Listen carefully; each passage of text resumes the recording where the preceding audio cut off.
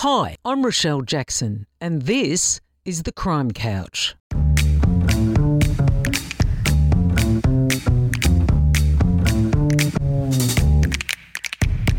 I'm an investigative journalist and true crime author, and I know who's who in the zoo, the crims, the cops, and the interesting individuals in between. So get comfy and join me here on The Crime Couch. It's going to be one heck of a journey.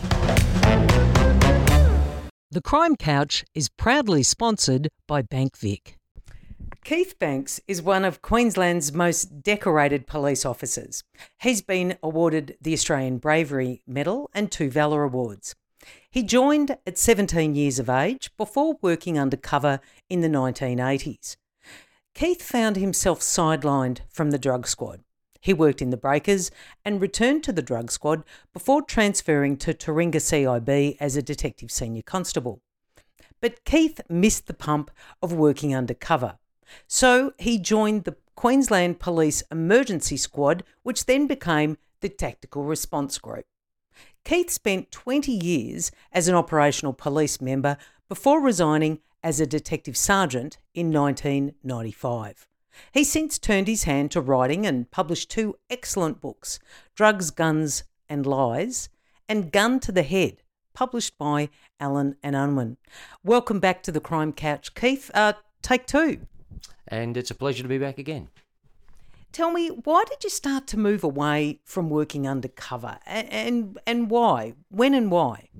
Look, I did almost 2 years of undercover. Around that time, I simply had enough, and it didn't count towards any promotion. It didn't give you any career advantage. And I knew that I'd probably lived in that world long enough. I regarded myself then as a lifer. I was going to be a cop forever. I was going to retire at 60, 65, whenever. So I really looked ahead and I wanted to be back in the fold, I guess, pursue promotion, become a designated detective. And at that stage, that was my career goal.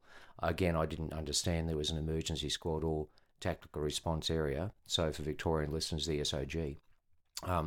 Once I discovered that existed, in exactly the same way that I volunteered for undercover, I wanted to be a part of that as well, because that was the pointy end. That was dealing with crooks at their worst, or the worst crooks, and on their level. What about personally, I suppose, Keith? What sort of a toll does it take on you working undercover for such a period of time? Yeah, I came through it relatively okay. I had a massive lifestyle change. It taught me that the world was no longer black and white, it was simply shades of grey. And it really helped me understand, I suppose, why people get into crime. Not all of them, but why some of them get into crime. I guess, wrong choice in life, bad circumstances. So I wasn't judging them, crook and cop anymore. So that was okay. But there were friends of mine, one became a heroin addict, developed a major addiction, and left undercover, left the police force, and used all his payout money and put it up his arm and became an armed robber. And he was an absolute casualty of his job. Another went to jail. Another couple of guys fell into mental health issues, substance abuse. So there were a lot of casualties in that world. As I say, I was fairly fortunate, and I think it was because I always knew that I was doing it for the greater good.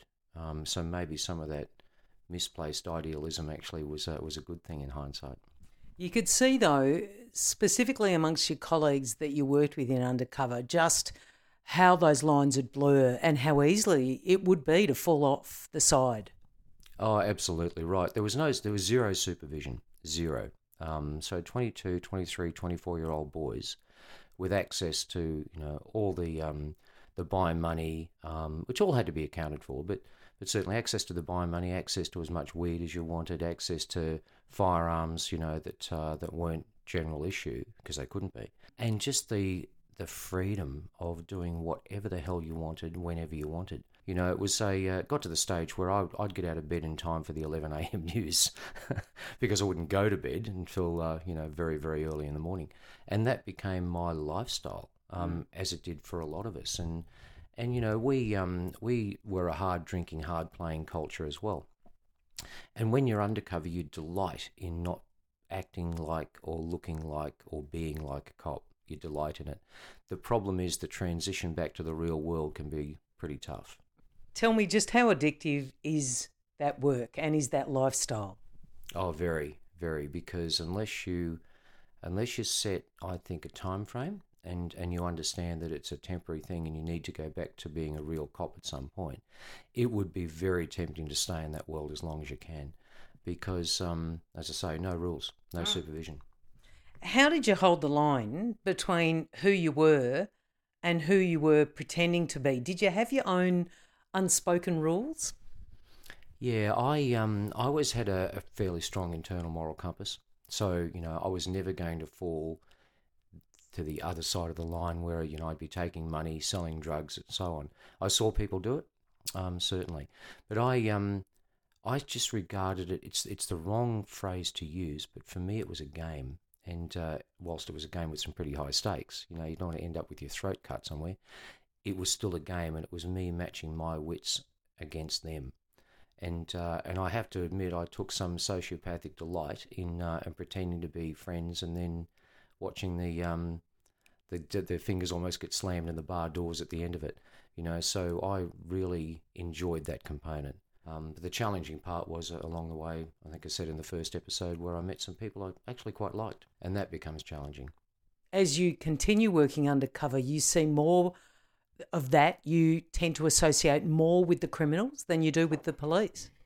Oh, yeah, every day. Although the other undercovers, when we could socialise together, when we were, two or three of us were in Brisbane at the same time, because we were sent all over the state and sometimes interstate.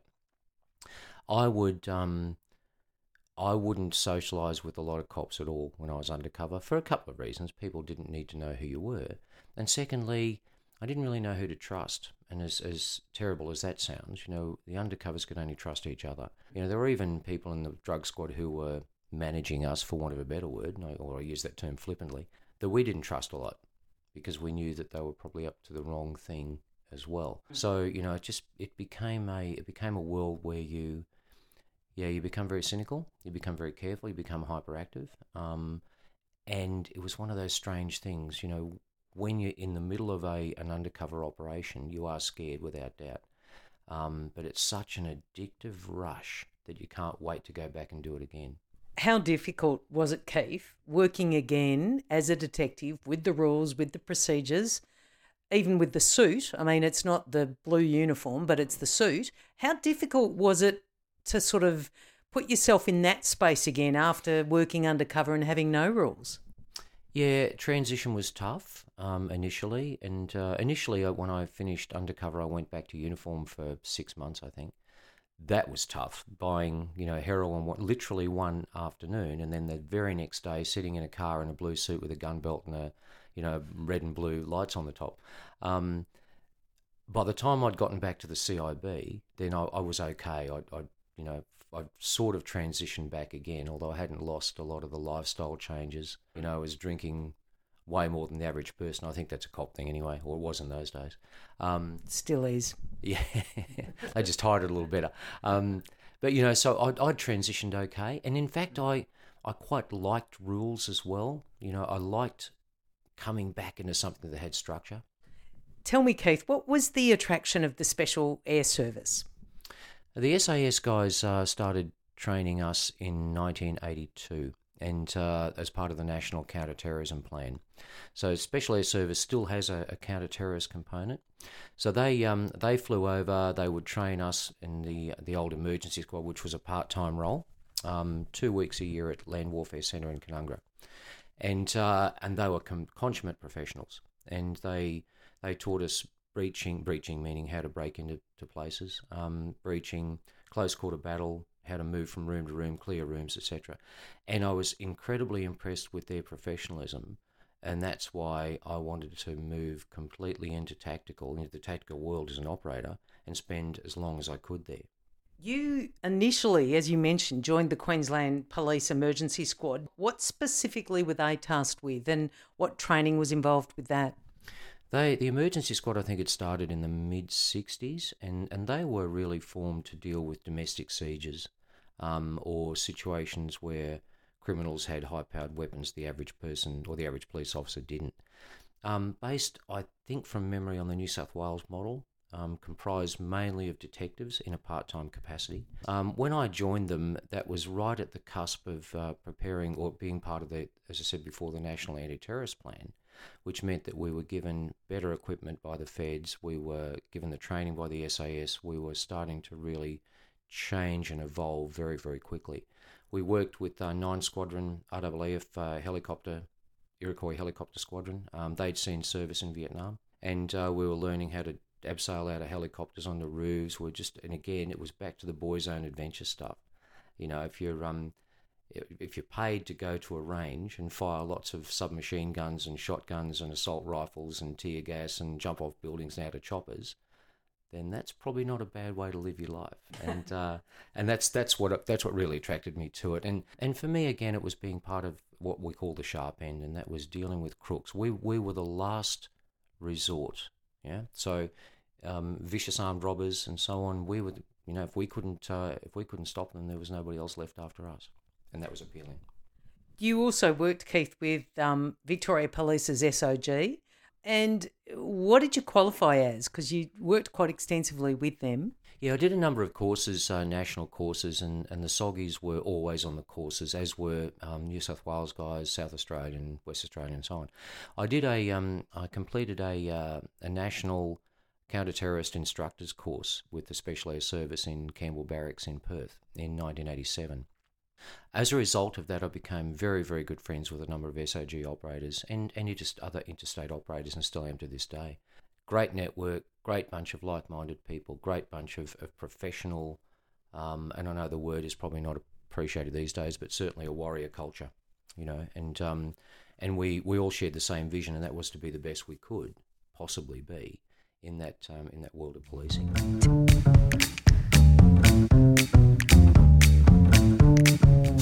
Bank Vic was founded by police in 1974 to help members get a better deal on banking. Things are better today, but Bank Vic's purpose is the same: to serve the police better than the other banks with great rates and personal service. With a branch inside Victoria Police Centre and mobile lenders visiting stations or available by appointment, they're available where and when it suits you. Bank Vic get police because they've been helping them with their banking for nearly 50 years. To find out more, go to bankvic.com.au/thecrimecouch. Bank Vic is the trading name of Police Financial Services Limited, ABN 33 087 651 661. Tell me a little bit about Operation Flashdance, Keith. Yeah, defining moment of my life. Operation Flashdance, we'd become a full-time group. I'd finished the CT instructors course the month before. We were tasked with executing a search warrant on a house in Virginia, targeting number one most wanted armed robber in Queensland. A vicious piece of work called Paul James Mullen. It's a long story, and it's probably best read, but in essence, we raided the house. Mullen opened fire on my team from a very, very close range with a high-powered 223 Mini 14 Ruger rifle, 30-round magazine. He shot and killed one of my team members. Peter was shot 5 times. He died 2 hours later in hospital. My best friend, Steve, was with me, and he was shot just above the groin, so below where the vest was, and thank God he survived. Don't know how. I think he still carries around a millimetre or so from his spine.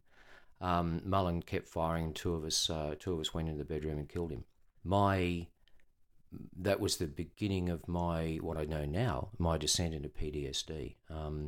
I had survivor guilt about Peter's death for, just on 25 years, where I would literally every day think, I'd wake up and the first thought I'd have would be, if I'd done something differently, I could have done this, I would have done that, I should have done that.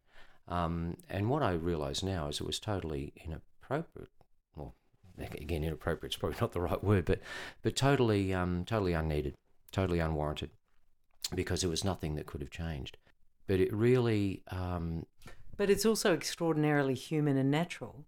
Yeah, thank you. It is. Yeah. It's a normal reaction, and I've learnt only in the last couple of years through a very good counsellor, a normal reaction to an extraordinary event. And as she's told me, I witnessed the murder of a friend at close range, so no wonder I was screwed up for quite a while. And that really changed me. Leading up to Flashdance, the squad had not shot anybody.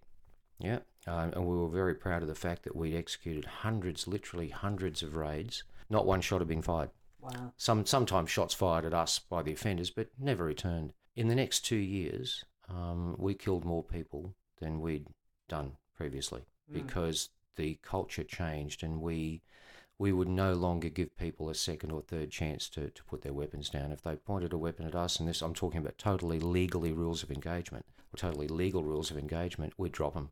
And me personally, I know that I went through a period where I became almost homicidal. I was looking for every opportunity to have an armed confrontation to kill another crook. And that was my need for revenge over the death of Pete. I realised, took me probably 18 months, or maybe I was in for another 2 years, but I realised I was turning that way.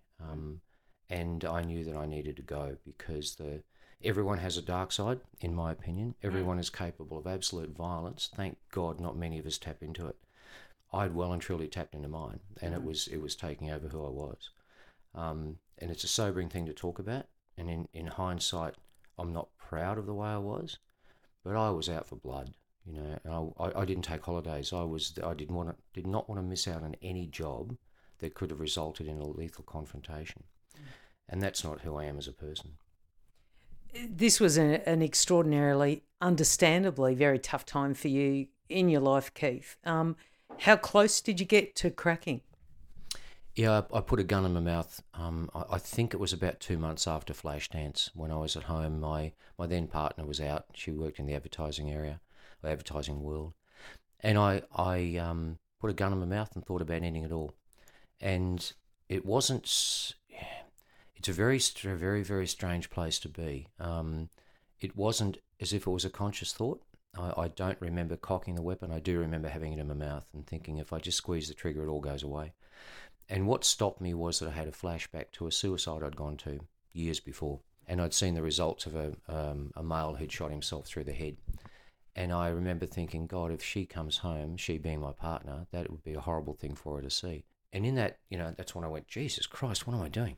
And took the weapon out, stripped it, and hid it around the house. And I woke up the next morning and thought, I've got real problems here. But the problem was I didn't know who to talk to. We had no police doctor. We had no counsellors. We had nobody really.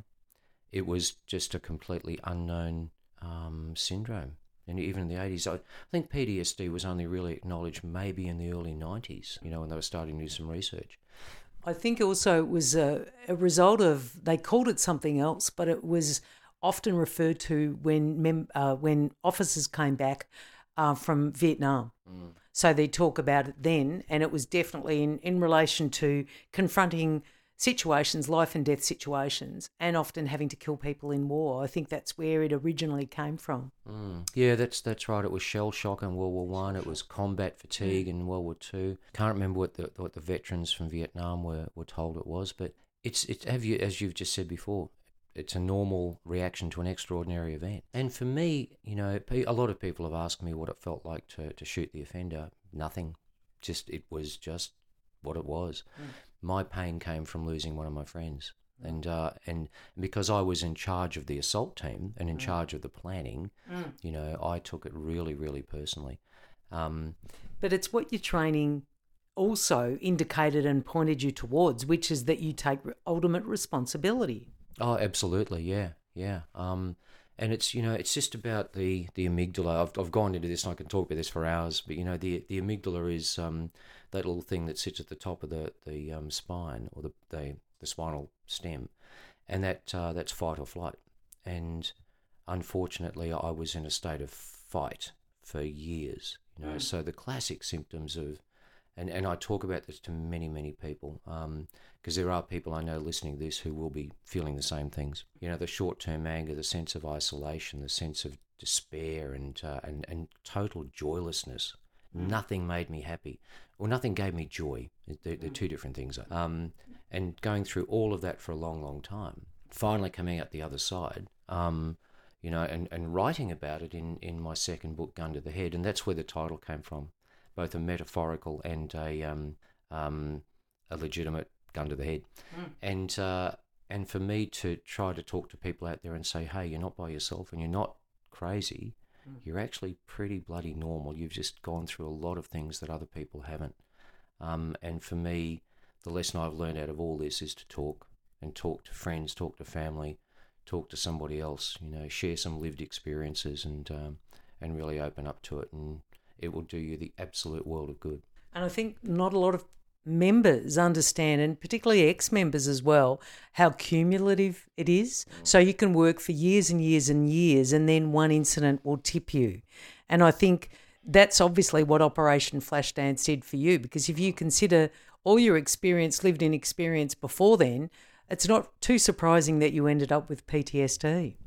Yeah, look, my career wasn't the norm either. I was constantly chasing everything, chasing the adventure, chasing the adrenaline, chasing the hard jobs. And, it's like a glass of water. It's just drop by drop by drop. And then one day another drop hits and the whole thing runs over the side. And I've written, I think in the first book was about, my analogy is it's like sediment building up on a riverbank. It's one day it bursts the banks. And you don't have to be in a gunfight. You don't have to be in a life-threatening situation to have post-traumatic stress. Coppers see things that the vast majority of people never do, thank God. And that's where our black humour comes from. And also, I think, our sense of denial. I'm stronger than that. It's not going to affect me. I've got no problem. And then, a lot of people go home and cry by themselves.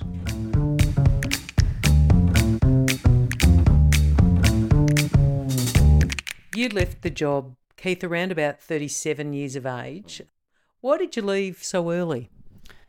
I was broken. I was emotionally broken. And the catalyst for me was I'd been passed over for a senior sergeant promotion, and that's okay. And I went to get some feedback from this particular superintendent. And he gave me all the usual palaver, about my knowledge wasn't up to scratch. In fact, I'd top classes. That, I didn't have an emergency management capability, and, I diffused a couple of sieges and shot a couple of people and so on. And so we went through that little dance, and after about 40 minutes he said, look, it's like this. Your publicity isn't helping you, because I'd been decorated and I'd been all over the media. And I said, well, it's not my choice. And he said, well, and your attitude, you're too friendly with people, you're too friendly with your troops, you need to be one of us, and started berating me about how I dealt and how I interacted with my team. And the fact that, I was unfortunately subject to some media attention because of some things I'd done, good things. And at the same time, I had a friend from Victoria who many people would remember, Mark Wiley, who sadly passed away 5 years ago. And he was working for Coles Myer. He flew to Brisbane. I'd met him before, and he was headhunting me out to work in the corporate world. And I remember quite vividly having dinner with him. I said, why would you want me, mate? I'm just a copper. And he said, well, I love the way that you deal with people. I love the way you're prepared to take risks. I love the way that, you're not isolating yourself from everybody. Essentially, all the things I was being told that wouldn't help me in the police force would help me outside. So, heartbreaking decision, leaving a culture that I'd grown up in, my friends and that world, and I just took the leap. How difficult was it to transition into civilian life? Because you don't leave all that experience, you don't leave all those memories behind. What was it like to put on a suit, to put down the blue suit? Do you think it was very difficult? Yeah, it was. I remember handing in my firearm and my badge and thinking, are you sure you really want to do this? But Mark was great. Mark had been through it himself, and he helped me with a lot of the transition. And also, I'd left Brisbane, I'd moved to Melbourne. It was a new world, so it was a new paradigm for me. And I wanted to really make, I suppose, the best fist that I could of a world in corporate. And I was fortunate. They put me through an MBA, paid for it all. So, that gave me a completely new lease of life. But having said that, Rochelle, I miss the job most days. Or more, I miss the people most days, because you don't get that tribe anywhere else outside. Do you still bleed blue? Yeah, absolutely. Yeah, I do. I go to Brisbane. I see friends. I've been invited into the current cert, which is the equivalent of the SOG in Brisbane. I'm welcome with open arms. They take me in. They show me all the toys. They give me tours, and I'm still a huge advocate. I know you're part of a group down here in Melbourne of former detectives that catch up regularly. Now, how important is that for you to keep the networks up? Yeah, very. It's all about tribe, and and one of the things that we see with my work with Police Veterans Victoria is that when people leave, they leave that tribe, and we are gregarious creatures. We as humans, we need that support and that contact. And for me, it's very important just to get together, and it's similar values, similar lived experience, similar black senses of humour. All that stuff's pretty important. How would you sum up your police career now, Keith? Now I'm very, very proud of what I did. I couldn't talk about it for a long time. As I say, I had the post-traumatic stress environment. I had the survivor guilt. I loved what I did, but then I was embarrassed by some of it. And it's funny, I've spoken to people, you mentioned my decorations before, I've spoken to people who are also decorated, and we all get a bit embarrassed talking about it. And but I'm maybe I'm maturing, maybe. Not according to a number of my friends, but I'm becoming more at peace with it, yeah. And I look back on that career, and I know now that I touched a lot of people's lives for the better. And yeah, I'm pretty happy I contributed to the safety of people as best I could. You've written 2 excellent books, congratulations by the way, which have received some really extraordinarily positive reviews. So what's next for you now, Keith? Thank you for that. I am still struggling to cope with the fact that apparently I'm an author. I never thought I'd be published. I just wanted to write. Now, third book, I'm thinking about a couple of concepts. I'd really like to share other people's stories. And not just the dangerous stuff, but certainly the humour, the sense of service, the pathos, the grief, and really, just, I guess, little vignettes of people, so that my fervent hope is that if someone who's had not much to do with the cops reads my books or other people's books and go, wow, there's more to being a cop than writing traffic tickets, and they're not all bastards, and that they are human beings, then, I will have achieved one of my objectives, I think. Thank you very much for sitting with me again today on the Crime Couch. It's been an absolute pleasure. And for me too, Rochelle. Thank you. Thanks for joining me. I'm Rochelle Jackson, and I look forward to your company next time on the Crime Couch.